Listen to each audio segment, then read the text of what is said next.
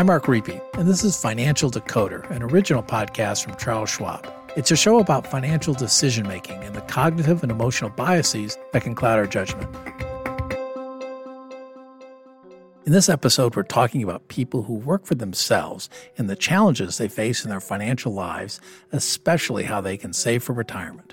To narrow the scope a bit, we're not talking about small business owners, but instead we're talking about a group of people often referred to as freelancers or contractors.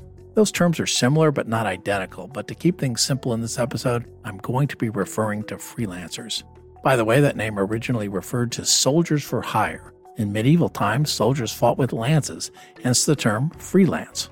If you're of a certain age, you might have been forced to read a book in high school called Ivanhoe by Sir Walter Scott. Published in 1819, it contained the first written reference to a freelancer.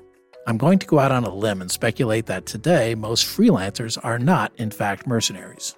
According to the job site Indeed.com, freelancers are better described as people working for several clients, taking on several projects at once, and depending on the job, choosing where they work, from home or a coffee shop, for example.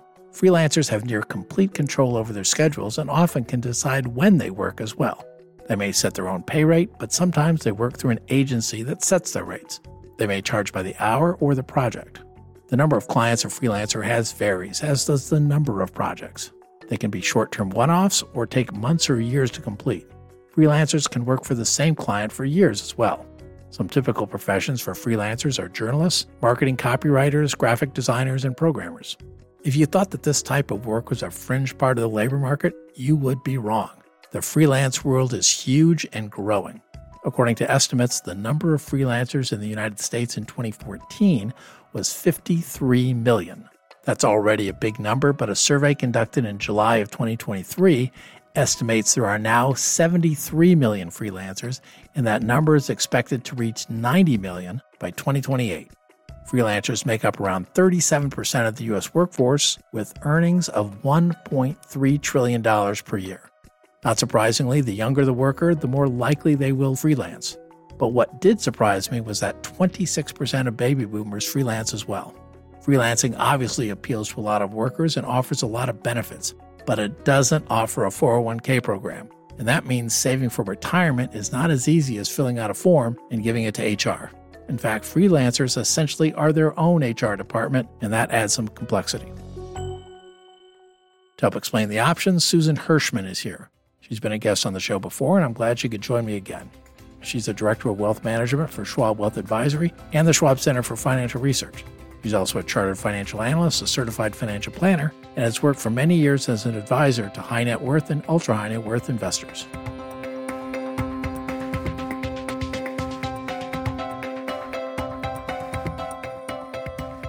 Susan, thanks for being here today. Great to be here. Thank you. Most of the episodes we do on the show, sort of implicitly assume that people have jobs where they're getting a steady paycheck, but we got a lot of people who are really, kind of working for themselves. And for those folks, the kind of the financial aspects of their lives can be inherently more complicated because of that. And so one issue I wanted to ask you about is, before we get into some of those details, the idea of retirement itself. I suspect that for many people who they're working for themselves or they've got a flexible schedule, they don't really envision themselves stopping work completely at a particular age.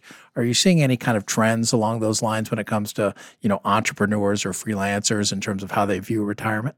Well, as I don't have to tell you, Mark, what people want their retirement to look like is so very personal and really dependent on who they are, their wealth status, their family circumstances, their personalities, and on and on.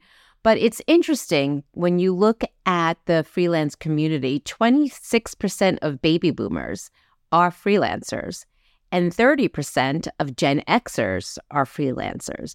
And as I mentioned before, those percentages are only growing. So we're seeing more and more very experienced people coming into the freelance pool. And especially those people who really enjoy what they do. They're not ready to leave their industry completely, and they have strong networks where they can apply their skills. I'm not seeing them necessarily retiring 100%. Instead, a term I hear being used among these kind of retirees is that they have a portfolio of opportunities. Yeah, I like that. I like that term a lot. Give me some examples of what that looks like in practice. Yeah, so a client that I worked with in the past, he sat on several mid-market manufacturing company boards. He worked on various consulting projects as they came up during the year, but never during the summer, and taught a class at a community college. So he said he was going to continue doing this until it just wasn't fun anymore. And then another client who retired, and then she got really involved in a charitable organization. She was a great strategic planner and manager. And when the CEO was asked to leave, the board basically said to her, "You're doing all the work of a CEO. Would you be interested in coming on board?" And she agreed, as though she thought she might as well get paid for her expertise and thought it would be, a great way to add to her legacy pool. However, she stipulated that she would only agree to a 5-year plan. And during that 5-year plan, she was going to focus on creating a really strong succession team. Yeah, those are great examples. And when you think about saving for retirement in whatever form it takes, you've talked before about kind of 3 C's, namely convenience, cash flow, and complexity. Tell me a little bit more about what you mean by those, and why don't we start with convenience first? Yeah, so when you're an employee, you pretty much have one choice: your company 401k plan. It's all set up for you, and plans today have a lot of do-it-for-me options where they have auto-enrollment, auto-escalation of contributions, and so on. So it's really fast and easy. However, when you are a freelancer, especially initially, it takes some time, it takes effort, and some analysis to decide which plan is right for you and how much you want to contribute. So unfortunately, that often leads to procrastination. I can't tell you how many times I heard the statement, "I meant to, but I was just a little too busy to focus." Yep. I think we've all heard that, and frankly, probably said it ourselves if we're being honest. We're going to get to procrastination a little bit later, but before we do that, tell me a little bit more about cash flow and complexity. Why can those be problems for freelancers? Yeah, so as you can imagine with freelancers, their cash flow can be really lumpy, meaning that they can have great earnings some months or even some years, and perhaps lighter earnings at other times. So often people get the feeling that they may not be able to afford to save for retirement, and they want to wait until that perfect time, which often comes way down the road if it comes at all. And then complexity, as we mentioned, you have to choose, and there's a variety of ways to save for retirement as a freelancer. And again, knowing what the right plan for you is takes education, it takes analysis, and oftentimes advice from an expert. All right, so let's imagine the individual, they've decided, yes, they need to start saving. How do they go about really getting started? You mentioned, the problems of procrastination. Well, what do they need to be looking for to kind of get them off the hump? I think to get off the hump, you have to say to yourself, progress versus perfection. As I mentioned before, people really hesitate to start saving because they feel it's all too complicated. But it doesn't have to be. And the key is that it can evolve over time. So here's an example. Let's say you start really simply with a regular IRA or a Roth IRA, and then as your business grows and as your income grows, then you can look to other plan types where there's opportunity to save more.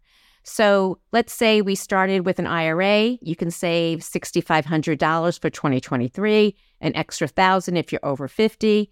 And so that's pretty good when your income is low. And over time, when your income grows, you can start a solo 401k plan, for example, where you can contribute up to $66,000 for 2023 or $73,500 if you're over 50. So big differences can occur. So evolution is the key. So after they've opened the account and they've made that commitment to prioritize, saving for retirement, how do they know how much to save, each month or each quarter? You already alluded to the fact that their cash flows can be lumpy.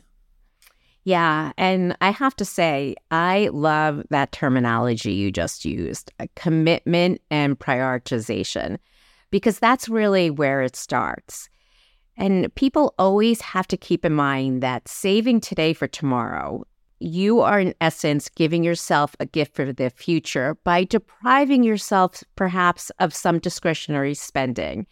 And so that's the first step in a retirement plan, is to mentally commit to saving, get really connected to the fact that your future is a priority, and really focus and use resolve. And then once you have that connection and you're committed and you're prioritized, then it's time to get into the numbers. So when we get into the numbers, just lay out your spending plan. What are your fixed expenses? Housing costs, student loans, health insurance, estimated tax payments, and so on. And then what are your discretionary expenses? Entertainment, travel, gym memberships, Netflix subscriptions, and all on and on. And then you have to see, so how does your spending plan line up to your net freelancing income? Is there excess? And if there isn't, what discretionary expenses can you reduce so that you're able to save today? The bottom line is the earlier you can start saving, the more your money can work for you. So get your money working for you early. This way you can have choices later on.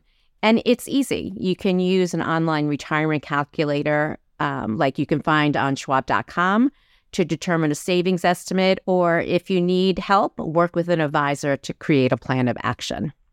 So let's talk a little bit about some of the incentives that are out there to make this a little bit easier for the individual. You know, the federal government has created, we're going to talk more about accounts a little bit later. They've created special types of accounts. They've also created things called the Savers Match and the Savers Credit. So explain what those are and how they differ from each other. Yeah. So the first thing to understand, as you mentioned, is that they're both government-sponsored programs. So that always means a little bit of complexity. So there's rules, there's limits to be aware of. And these plans are really meant to help people who are lower earners. So you have to qualify, and there's income levels for those people. And the second thing to keep in mind is 2027. And that is when the Savers Credit is going to be replaced by their Savers Match. And that happens because of the Secure Act 2.0, which was enacted in 2022. And there's three key differences between the credit and the match. The first is the way you get it. The credit is reported on your tax return and reduces your current income tax liability dollar for dollar, whereas the match is an actual deposit of funds into your retirement account. The second is you get the match with or without a tax liability, whereas with the credit, you only get a benefit if you have a tax liability to reduce. And third is the calculations and the limits. They're slightly different, as the credit has different credit amounts that are based on income levels. The match doesn't. I really believe that the match can be really effective, as many people don't even realize that credit exists. I saw a recent stat that stated only 41% of people who qualify for the credit know about it and use it. And so hopefully, by directing money into one's retirement account, it can really be a boost to retirement savings.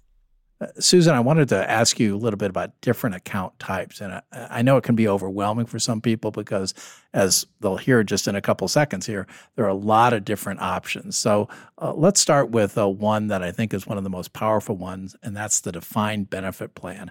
A lot of people don't even realize it's available to freelancers. So what is a defined benefit plan and how does it work? Yeah, a defined benefit plan is used when people want to maximize their contribution to a retirement plan. And as the name implies, the goal of a defined benefit plan is to give you a predetermined, that's why it's called defined benefit, think pension plan. And a few things to keep in mind when thinking about a defined benefit, or what we like to call a DB plan. So first, a DB plan, it's the most complex plan, and you really have to be committed to it as it has to be funded annually. A defined benefit plan also requires the services of an actuary to determine the contribution amount. And then third, a good rule of thumb for those who are a good candidate for a defined benefit plan is really someone who's over age 50, who can make annual contributions of $90,000 for more than 5 years. So put simply, a defined benefit plan is really for people who are making significant income, looking for a way to really increase their retirement assets, and are open to administrative requirements and costs. Next up is the 401k. So a lot of people are familiar with 401ks through their employers because those actually have driven out a lot of DB plans for employers.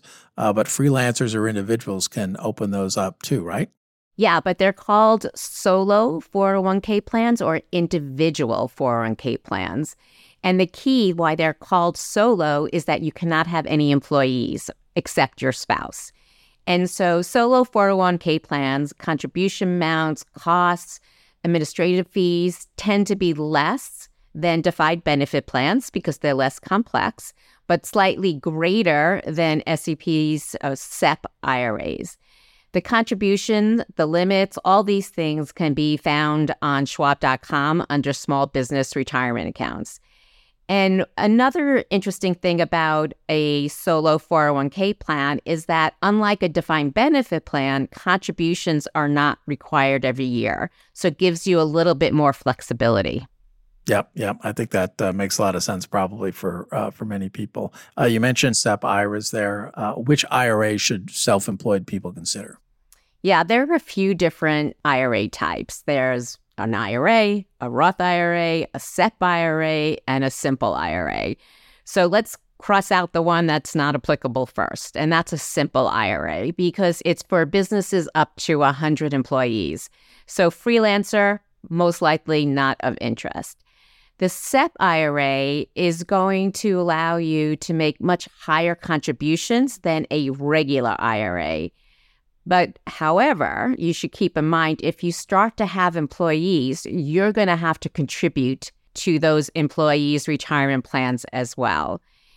And also, SEPs, unlike solo 401k plans, don't allow catch-up contributions for those over 50, and they don't allow loans like a solo 401k plan. And prior to 2023, SEPs did not have a Roth option, which solos now do. So it's really about what is important to you. What is your future going to look like? Are you going to have employees? And so the bottom line is every situation is different, and an individual should really assess the option that is best for their financial goals. All right, so we figured out the importance of savings. We talked about that. We figured out how much you're going to save.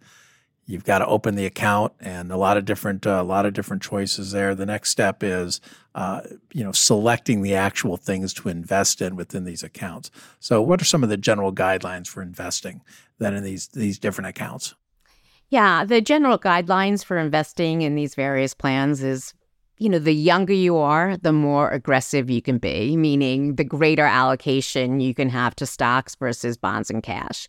But, the goal of long-term investing is to stay with your plan. So just because your age says you can be very aggressive, if major market downturns would make you panic, bring you great discomfort, make you make some really unwise moves, you may want to temper your allocation to fit more about who you are and what will make you stick to your plan. And also at Schwab, when we think about investing, we really believe that besides your asset allocation, one of the key drivers of performance is cost. So when we look at investment solutions, we are always having a focus on how does one compare to the other and what is the low-cost solution. We've talked about many times on different episodes of the show about how it's really important not to be kind of foolishly optimistic, and you always got to think about what could go wrong and prepare for different types of risks. So for those who are self-employed, what other sorts of risks are out there that they need to be aware of when it comes to financial planning?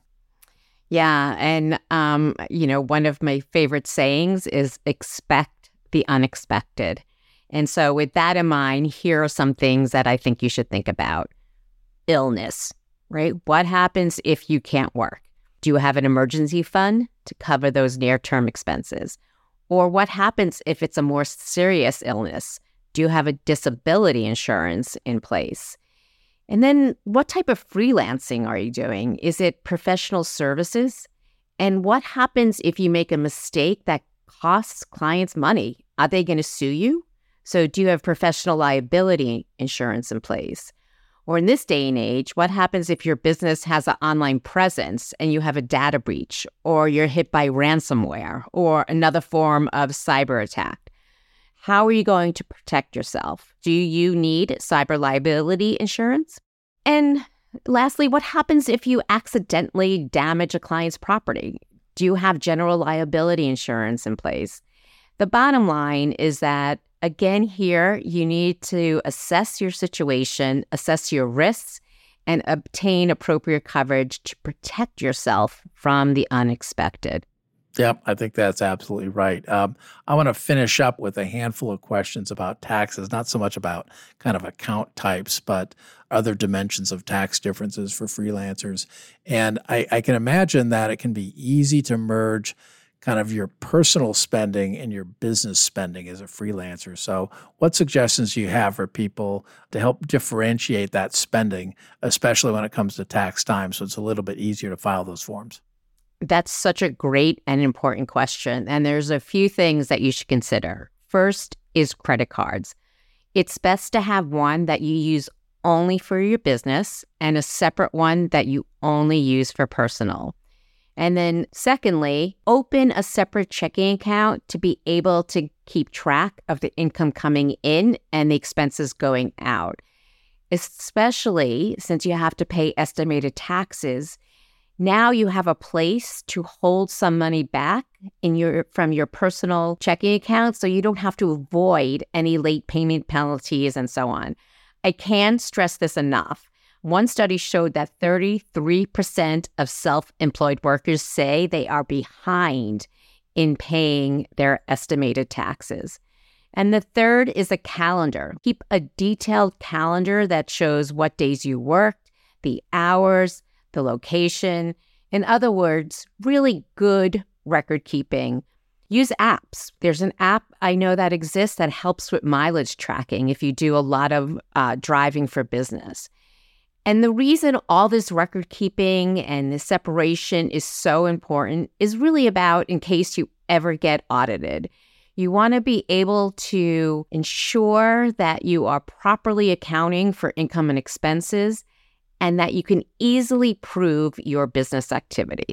Yeah, I think at the end of the day, you are operating a business, and that kind of occurs to me that there are a lot of different structures that you can set up your business as. And how should a freelancer be thinking about that? What are they? What are the common ones, and what are some of the differences? Yeah, and I think it comes down to three things when you think about what type of structure I have. One is your time frame. Two is the type of services that you're delivering. And three is your personal balance sheet. So here's what I mean.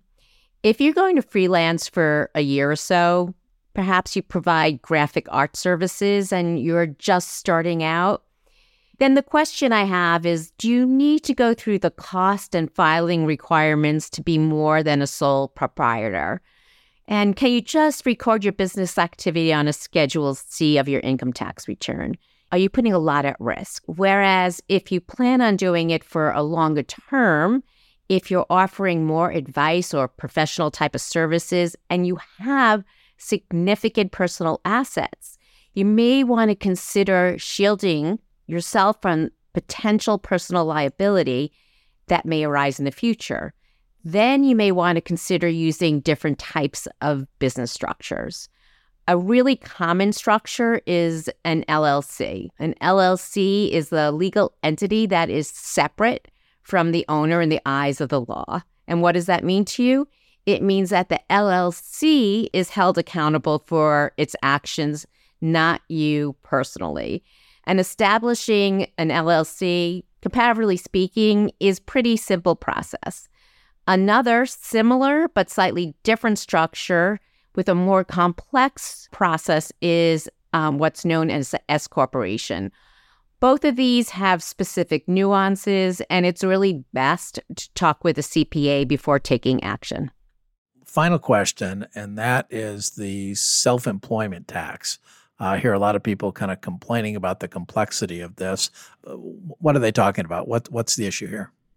Yeah, and it's not even the complexity. It's just the fact that people have to pay it that we hear people complain about. And really, it's because how self-employed people are paying into the Social Security and the Medicare system. If you're an employee, it's automatically deducted from your paycheck. But here, you have to pay it outright. And a big difference between self-employment tax and those payroll taxes that come out of an employee's paycheck is that when you work for somebody, employees and employers split the bill on Social Security and Medicare, meaning you pay 7.65% and your employer pays 7.65%. Self-employed people, they pay both. But the good news is that it is on net earnings, so income less your expenses. And many websites, again, have calculators you can use to estimate what you would look like. Also, it may not be intuitive, but people should keep in mind that half of your self-employment tax is considered a business deduction. And you pay this tax through your quarterly estimated taxes. In other words, those quarterly estimated taxes include both income tax and self-employment tax. And for many, I know self-employment tax can seem like a burden, but what you're doing is hopefully paying into a system that will be there for you when you retire. Susan Hirschman is the Director of Wealth Management for Schwab Wealth Advisory and the Schwab Center for Financial Research. Susan, thanks for being here. Thank you. It takes a certain kind of worker to choose to freelance. Of course, some of us are forced into it due to shifting employment situations. But plenty of people enjoy the freedom, flexibility, and control that comes with being a freelancer. And that got me to thinking, what type of person is more likely to be a freelancer? Do they share certain personality traits? In a survey that examines what are known as the Big 5 personality traits in freelancers and permanent employees, we found some hints. For context, the Big 5 traits were developed from the work of various researchers going back to the 1930s. The term Big 5 was first used in 1981 by Louis Goldberg. Researchers developed personality tests, much like Myers-Briggs, to determine how much of each trait a person has. Here are the traits, and the first letters of each spell out ocean. O is for openness to experience, which is about intellectual curiosity and creative imagination. C is for conscientiousness, which involves organization, productiveness, and responsibility. E stands for extroversion, which, as you might suspect, refers to sociability and assertiveness, and its opposite, no surprise here, is introversion. A is for agreeableness, which means compassion, respectfulness, and trust in others. Finally, N stands for neuroticism, which encompasses tendencies towards anxiety and depression. One survey estimates that freelancers are 18 percentage points more extroverted than traditional workers. Freelancers scored 57% versus 39% for regular workers. The survey indicated that extroverts tend to stay more positive and are good at verbal and nonverbal communication. These characteristics are important for someone who has to interact with clients, compete for projects, and potentially make presentations. The second trait where freelancers scored markedly higher than traditional employees is openness. Freelancers are 16 percentage points higher. That's 70% versus 54%. Recall, openness is a measure of intellectual curiosity and creative imagination. On the other hand, traditional workers scored 17 percentage points higher for neuroticism than freelancers, 75% versus 58%. In this survey, the researchers point out that neurotics are sensitive to environmental stimuli and will often get stressed about minor events such as whether an email was perfectly worded. That's not an ideal trait, but neurotics are also prone to exceed expectations and assume more personal responsibility. The survey went on to ask other questions about the workforce. For example, it found that freelancers say autonomy and flexibility in their work is important to them, which is what you'd expect. They have the same levels of job satisfaction as traditional employees, but 62% reported a high level of work-life balance as opposed to 55% for traditional workers.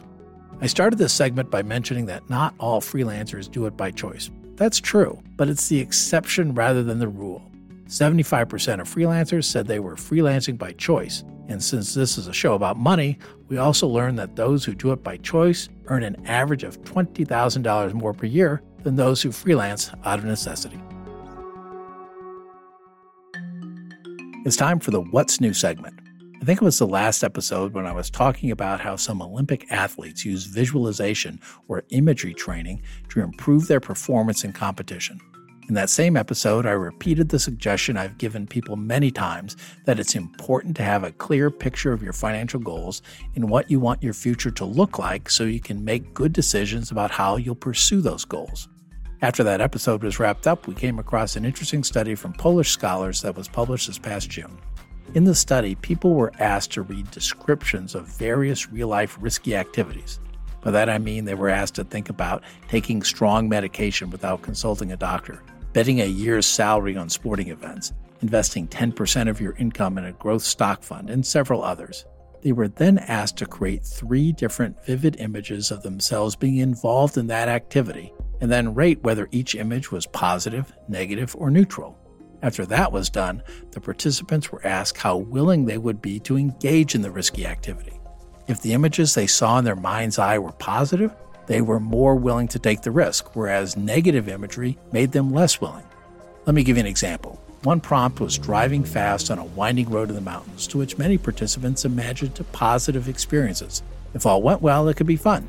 As a result, people were more willing to take this risk compared to those who visualized negative outcomes. This study is intriguing because it shows visualization isn't just a tool for Olympians and highly paid athletes. It can be used when evaluating common, everyday type decisions that we all frequently face. To quote from the study itself, envisioning the future using visual imagery may be considered a mental tool in the decision-making process in real-life situations. It's important to remember that the point of visualization isn't to influence you to take more or less risk in these decisions. The point is to get you to slow down and think through both the positive and negative consequences and then make an informed decision. When I was a kid, I did something stupid, and I think my mom said to me something like, well, maybe you should have looked before you leaped. Of course, she was right, as she was about 99% of the time. So listen to your mother and create those vivid images of the future when facing a decision. And if you can't come up with enough good, positive, and negative images related to a decision, then talk to friends or family members or even a financial advisor. That's it for today. I'm Mark Riepe, and to hear more from me, you can follow me on my LinkedIn page or on X. If you've enjoyed the show, please leave us a rating or review on Apple Podcasts. And if you know someone who might like the show, please tell them about it and how they can follow us for free in their favorite podcasting app. If you know someone who would enjoy this episode, feel free to share it with them. Thanks for listening.